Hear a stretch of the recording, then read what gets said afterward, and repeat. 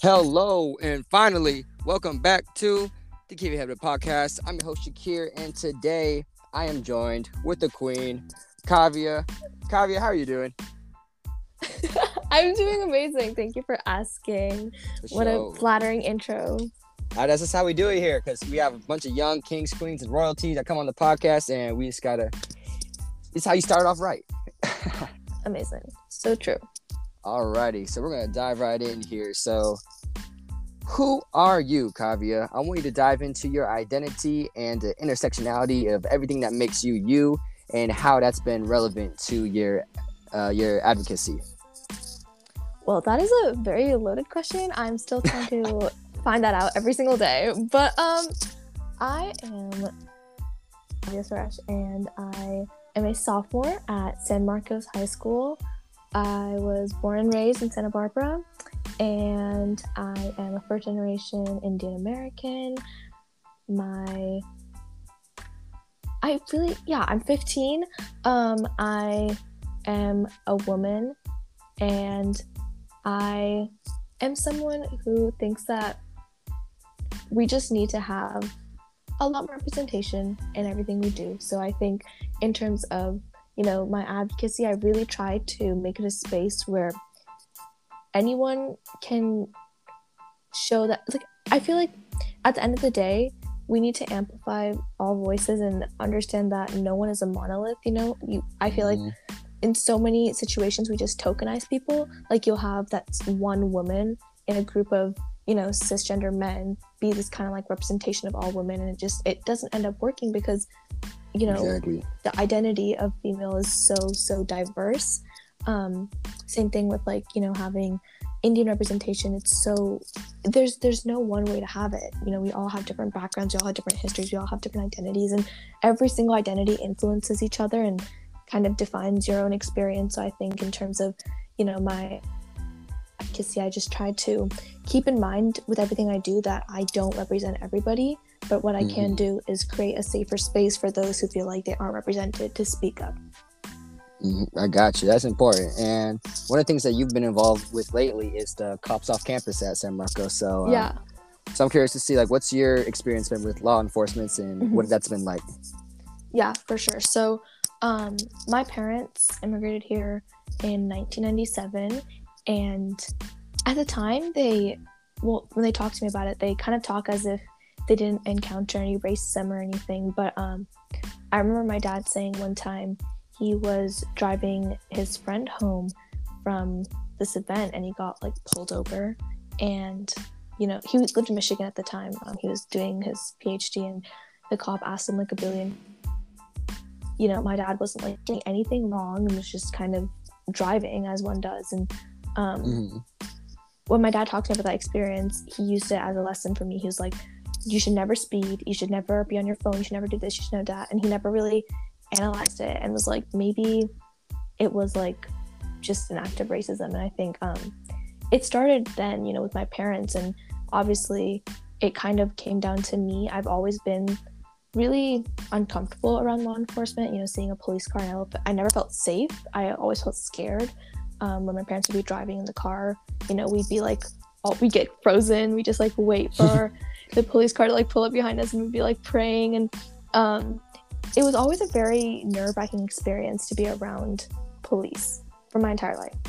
And then coming to a high school campus and seeing a police car stationed there, I would get shivers, and I'd start trembling, because it's just anxiety in a vehicle. If you just look at a police car and you're not someone who has a lot of privilege in our society, it's scary. It's really scary, because you don't know what this person will do to you. And especially, I think, again, considering my other identities, being someone who obviously just does not have the best relationship with white men in power. I just think police always kind of freaked me out. And then on campus, I remember this one time distinctly, I was waiting for my mom to pick me up, and our car was right next to the sheriff's car, and it was our car, our family car, and I was just pulling on the door handle, as you do when your mom's taking forever in the office. And That's right. and like the student resource deputy, or I would say SRD from now on because it's too long. SRD came over and was like, you know, where are you going? Blah blah blah. Kind of started asking me, and I was like, oh yeah, I have like a tournament in Westlake, and I was just like trying to be kind of vague because I was like, this guy has a gun, like don't talk to me. Yeah. And then he was like, kind of just like asking about the most random things. And then I was like, yeah, my mom's in the office, and he's like, oh no, you're good. I just want to make sure you're safe.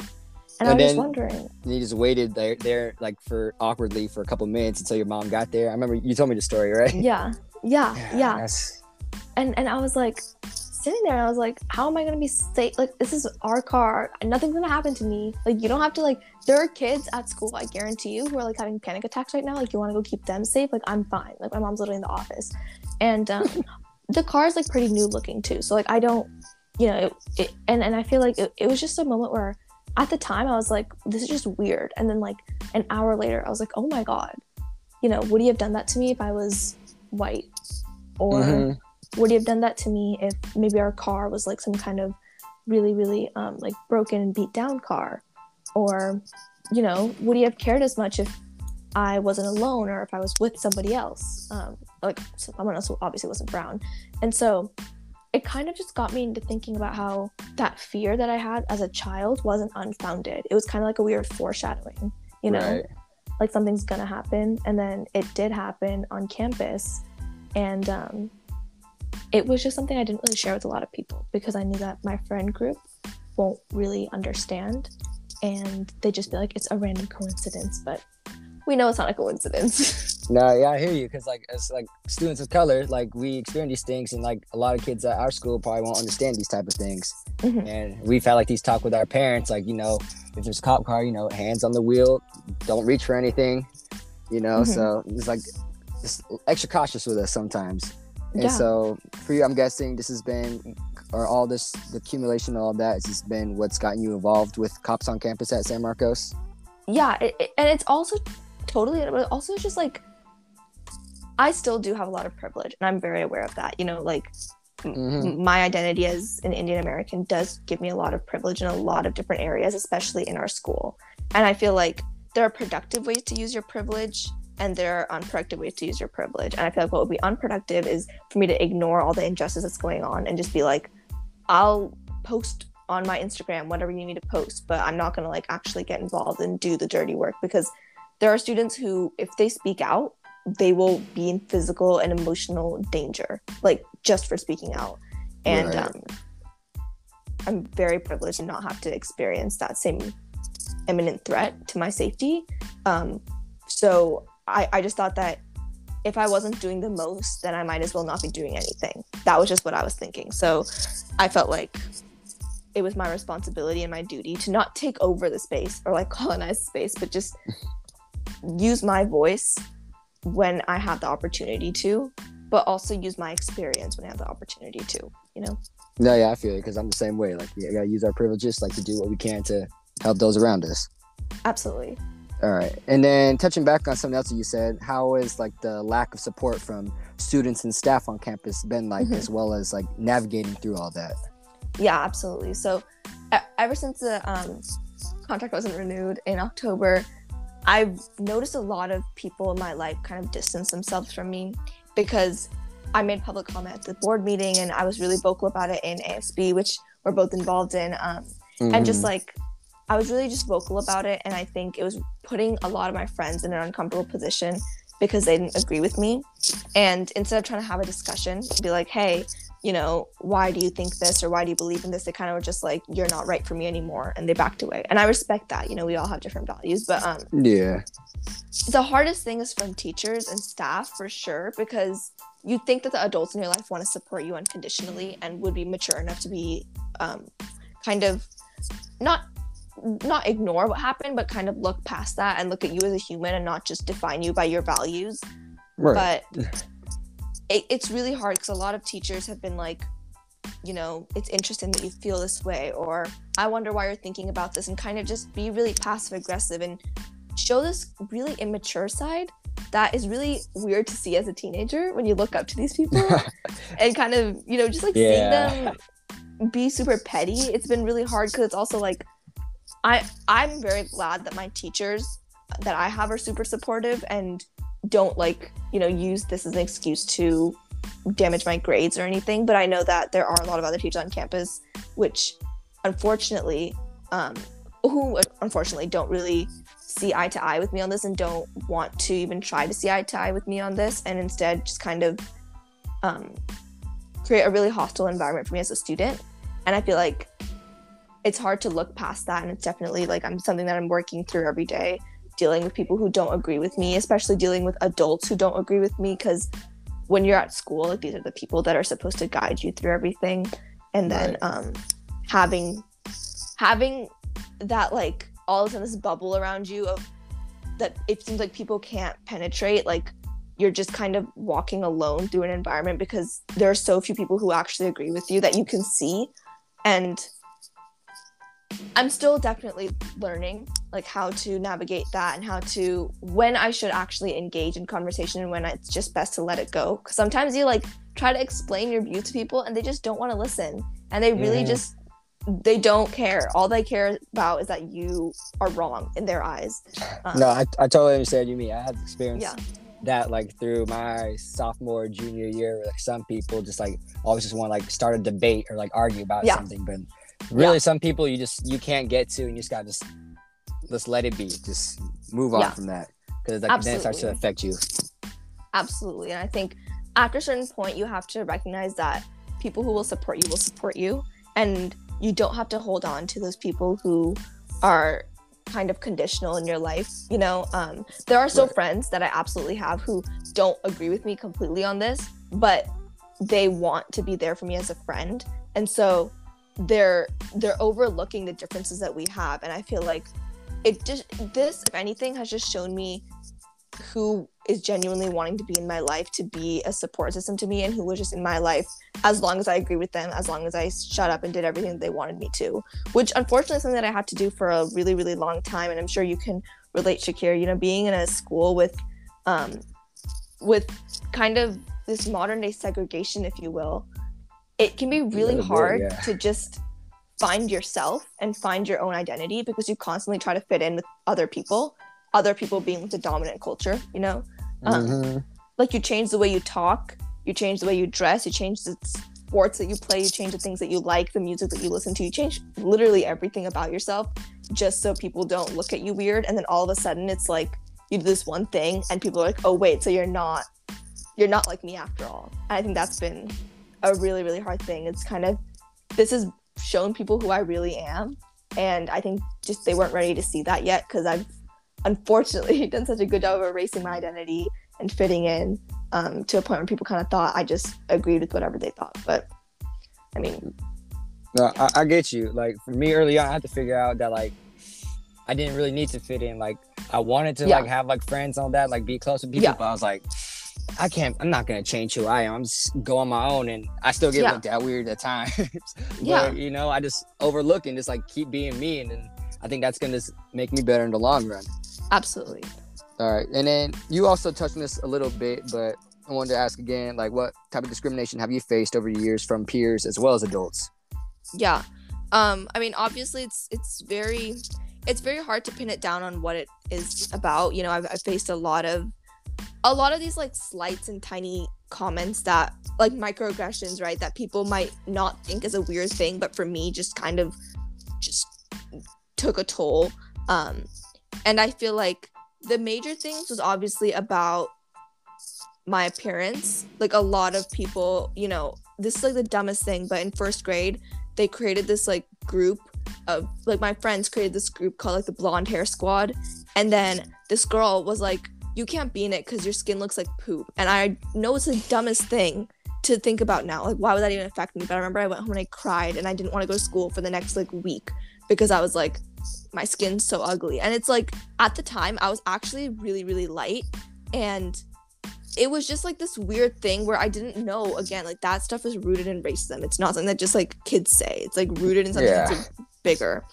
And then that was the start. But you know, I was in ELA classes because my first language isn't English, and so whenever I'd come back, like, kids would look at me weird, and like my teachers used to always give me like the easiest books, even though I was reading at like an advanced level, just because they thought that I like didn't know English, and like I would always be left aside from things. I was always like never, people didn't really want to talk to me because I talked to them, and like it's just little things like that, right? Starts in elementary school, and then once you get to junior high and high school, it's more complicated. Like in junior high and high school, what they do is like they'll make this joke and they'll be like, oh, Kavya, you don't understand it, but like you just won't get it, and you don't realize that's like a thing at the time. But when they say you just won't get it, it's not like you don't get the joke because you're just like intellectually not at their level or whatever. It's like you won't get the joke because you're not who they are. And this is like one thing is I was part of a really really popular friend group, if you will, in junior high, and by popular you probably know what I'm talking about. And they had this sunset, they went to go see the sunset, and I was best friends with everyone and I wasn't invited. And when I asked one of the people, like, you know, hey, like, why didn't you invite me, they're like, oh, well, you just wouldn't like fit with our pictures. And I didn't know what that was supposed to mean, but when I looked at the pictures, I immediately knew that, you know, I knew why I wouldn't fit in. Crazy. And yeah, but like what I'm saying, who says that? People, like 8th graders. 8th graders say that.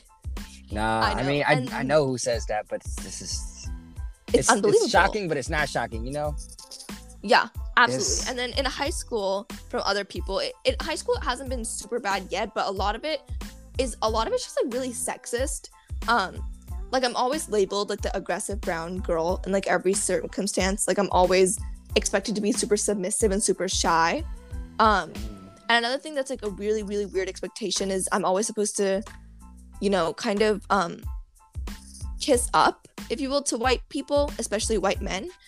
They don't expect me to speak back to them and, you know, kind of not agree with everything they're saying, and they expect me to kind of just do whatever they ask me to. And I remember one time this boy texted me and he was like, can you do this assignment for me? And in 8th grade and 7th grade I would have been like, yeah, sure, because this person's giving me attention, of course, because I wanted friends at any cost. And then I was like, you know what, I think you should do that for yourself because it's a really valuable assignment and I think you'll learn a lot. Nah, I ain't doing that. Yeah, I was like, I'm not gonna do that for you. And then he was like, this is why you're single. And I was like, that's messed up, you know? And then it's just little things like that from other people. This is like from peers. And then from staff and adults, it's less like obvious, but it's more just like they'll say some dumb thing about Indian people and they'll like look at me and be like, right, Kavya? And then it's like, I don't know, like I don't know everything about Indian people, you know? Or like a lot of people, you know, if I do bad on a test, a lot of my teachers are like, oh, your parents aren't gonna be happy about that, are they? Or they're like, no more being a doctor for you. And it's like, okay, like literally get over it. And again, this is like very privileged bragging, like, or not bragging, like this is very privileged like talking, you know, like, oh my god, teachers like said that I would disappoint my parents or whatever. Like I've obviously never experienced what a lot of other brown folks have experienced in the classroom, and for that I'm really, really, really privileged to be able to say that. But at the same time, it's like these things that limit me from just like exploring my own identity, just like, I don't know, it's definitely something I'm still unraveling and something I'm still dealing with every day, like identifying racism and identifying sexism in the classroom when I experience it and not just like letting it go. But it's definitely something that I still have to, I never notice it. I'm sure you can relate, Shakira, like you never really notice it at the time. But like a minute, like a minute later you're like, oh wait, but by the time time's passed, you're like, whatever. Yeah, because like I think I lost like the time now in high school. A lot of it is just very like passive aggressive and like subtle. Yeah. And we just might not notice it, but then like afterwards you're like, now wait a minute, what did you just say? Yeah. But but all right, well, moving on from that a little bit. How do you think leadership is defined within our community in your eyes, and how do you think it needs to be changed? Well, don't even get me started on this. But I think the reason that I like really want to talk about this is mainly because of something that we're both involved in, which is like ASB. And in our school, at least, ASB is kind of seen as the direct way for students to have leadership and have leverage and voice their concerns and represent the student body and whatnot. And I think an issue is we don't empower individual students to be leaders in their everyday lives, and we make it seem like the only way you can be a leader is if you have a title. Like, class president or commissioner, blah blah blah, or like club president, club treasurer, all these things. Like, you have to have that title to be a leader. Right. And unfortunately, these titles go to mostly privileged folks who are able to take time and money out of their day to run for these titles or get these positions. And a lot of people don't have the ability to do that. Like, it's a very discriminatory process. Right. And so I feel like we just need to stop thinking of leadership as something that only comes with a title, that only comes with like an election or with a contest.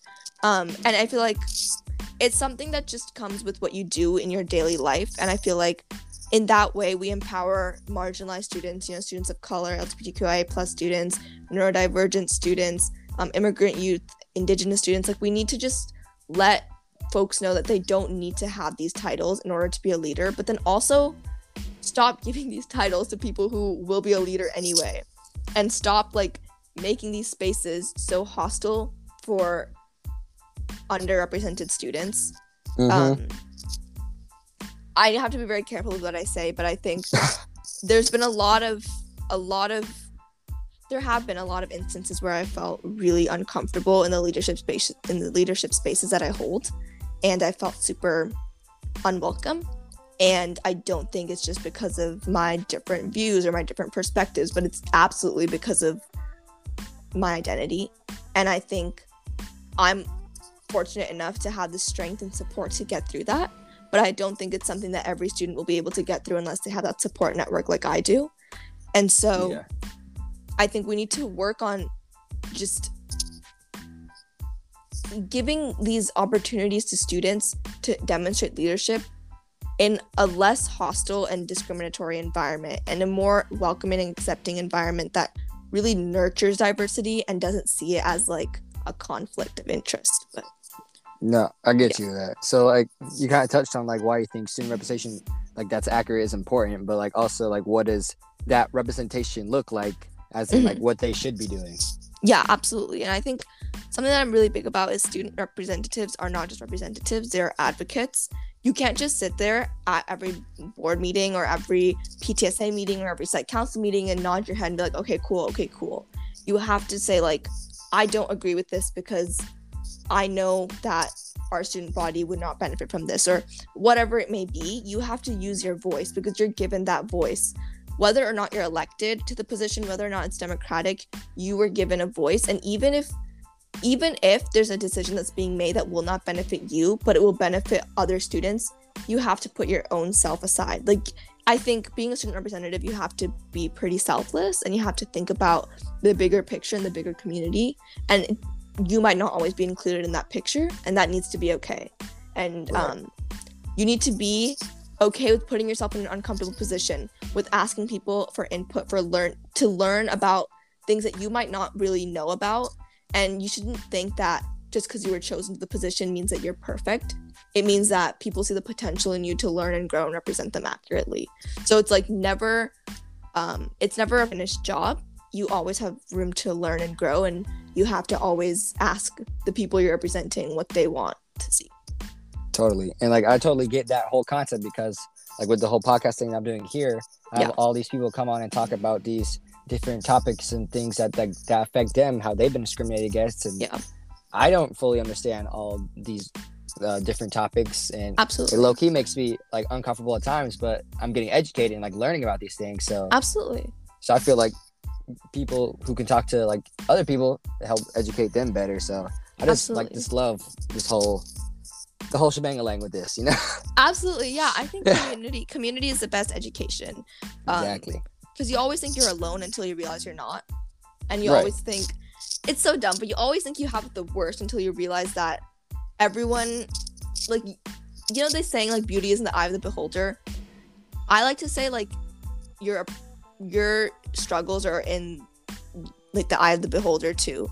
Like, if you it depends on how people, because sometimes I might look at someone else's life and think they have the best life ever, but they might literally feel like every day they just struggle to exist. And you never know that until you experience that. And so until you talk to people, you just will never know like what everyone experiences, and you can never understand, but you should at least try to get educated. For sure. And then, so what's next for you with like all the activism and stuff? Like, it continues to like affect you, but you still want to push through and keep helping others. So, Yeah. what's your next steps right now? I think honestly for me, it's just trying to learn and knowing when to step up and step back is super important. And I think using my leadership positions as a chance for me to really learn from other people and I think to this point I've thought of leadership as something where I speak up for people, but it's also something where I listen to people, and that's really going to try to work on in the coming future. And also using the organizations that I'm a part of as an opportunity to like improve them, because I can't just sit here and be like, oh my god, this sucks and this sucks and this is screwed up and this is racist and this is sexist and this is blah blah blah, without actually trying to change anything. Right. So I think, taking these opportunities that I see, taking these flaws that I see, and doing something productive with them more than just like talking about them is really the next step for me. Gotcha. Well, thank you, Kavya. I thought you'd be like the great person, thank you, the best person to have to like bring back the podcast and talk about what you had to talk about. So I appreciate you for coming on the podcast. Thank you so much for having me, Shakir. Of course. And thank you for everyone for tuning into the podcast. And remember, kids, keep your head up. All right.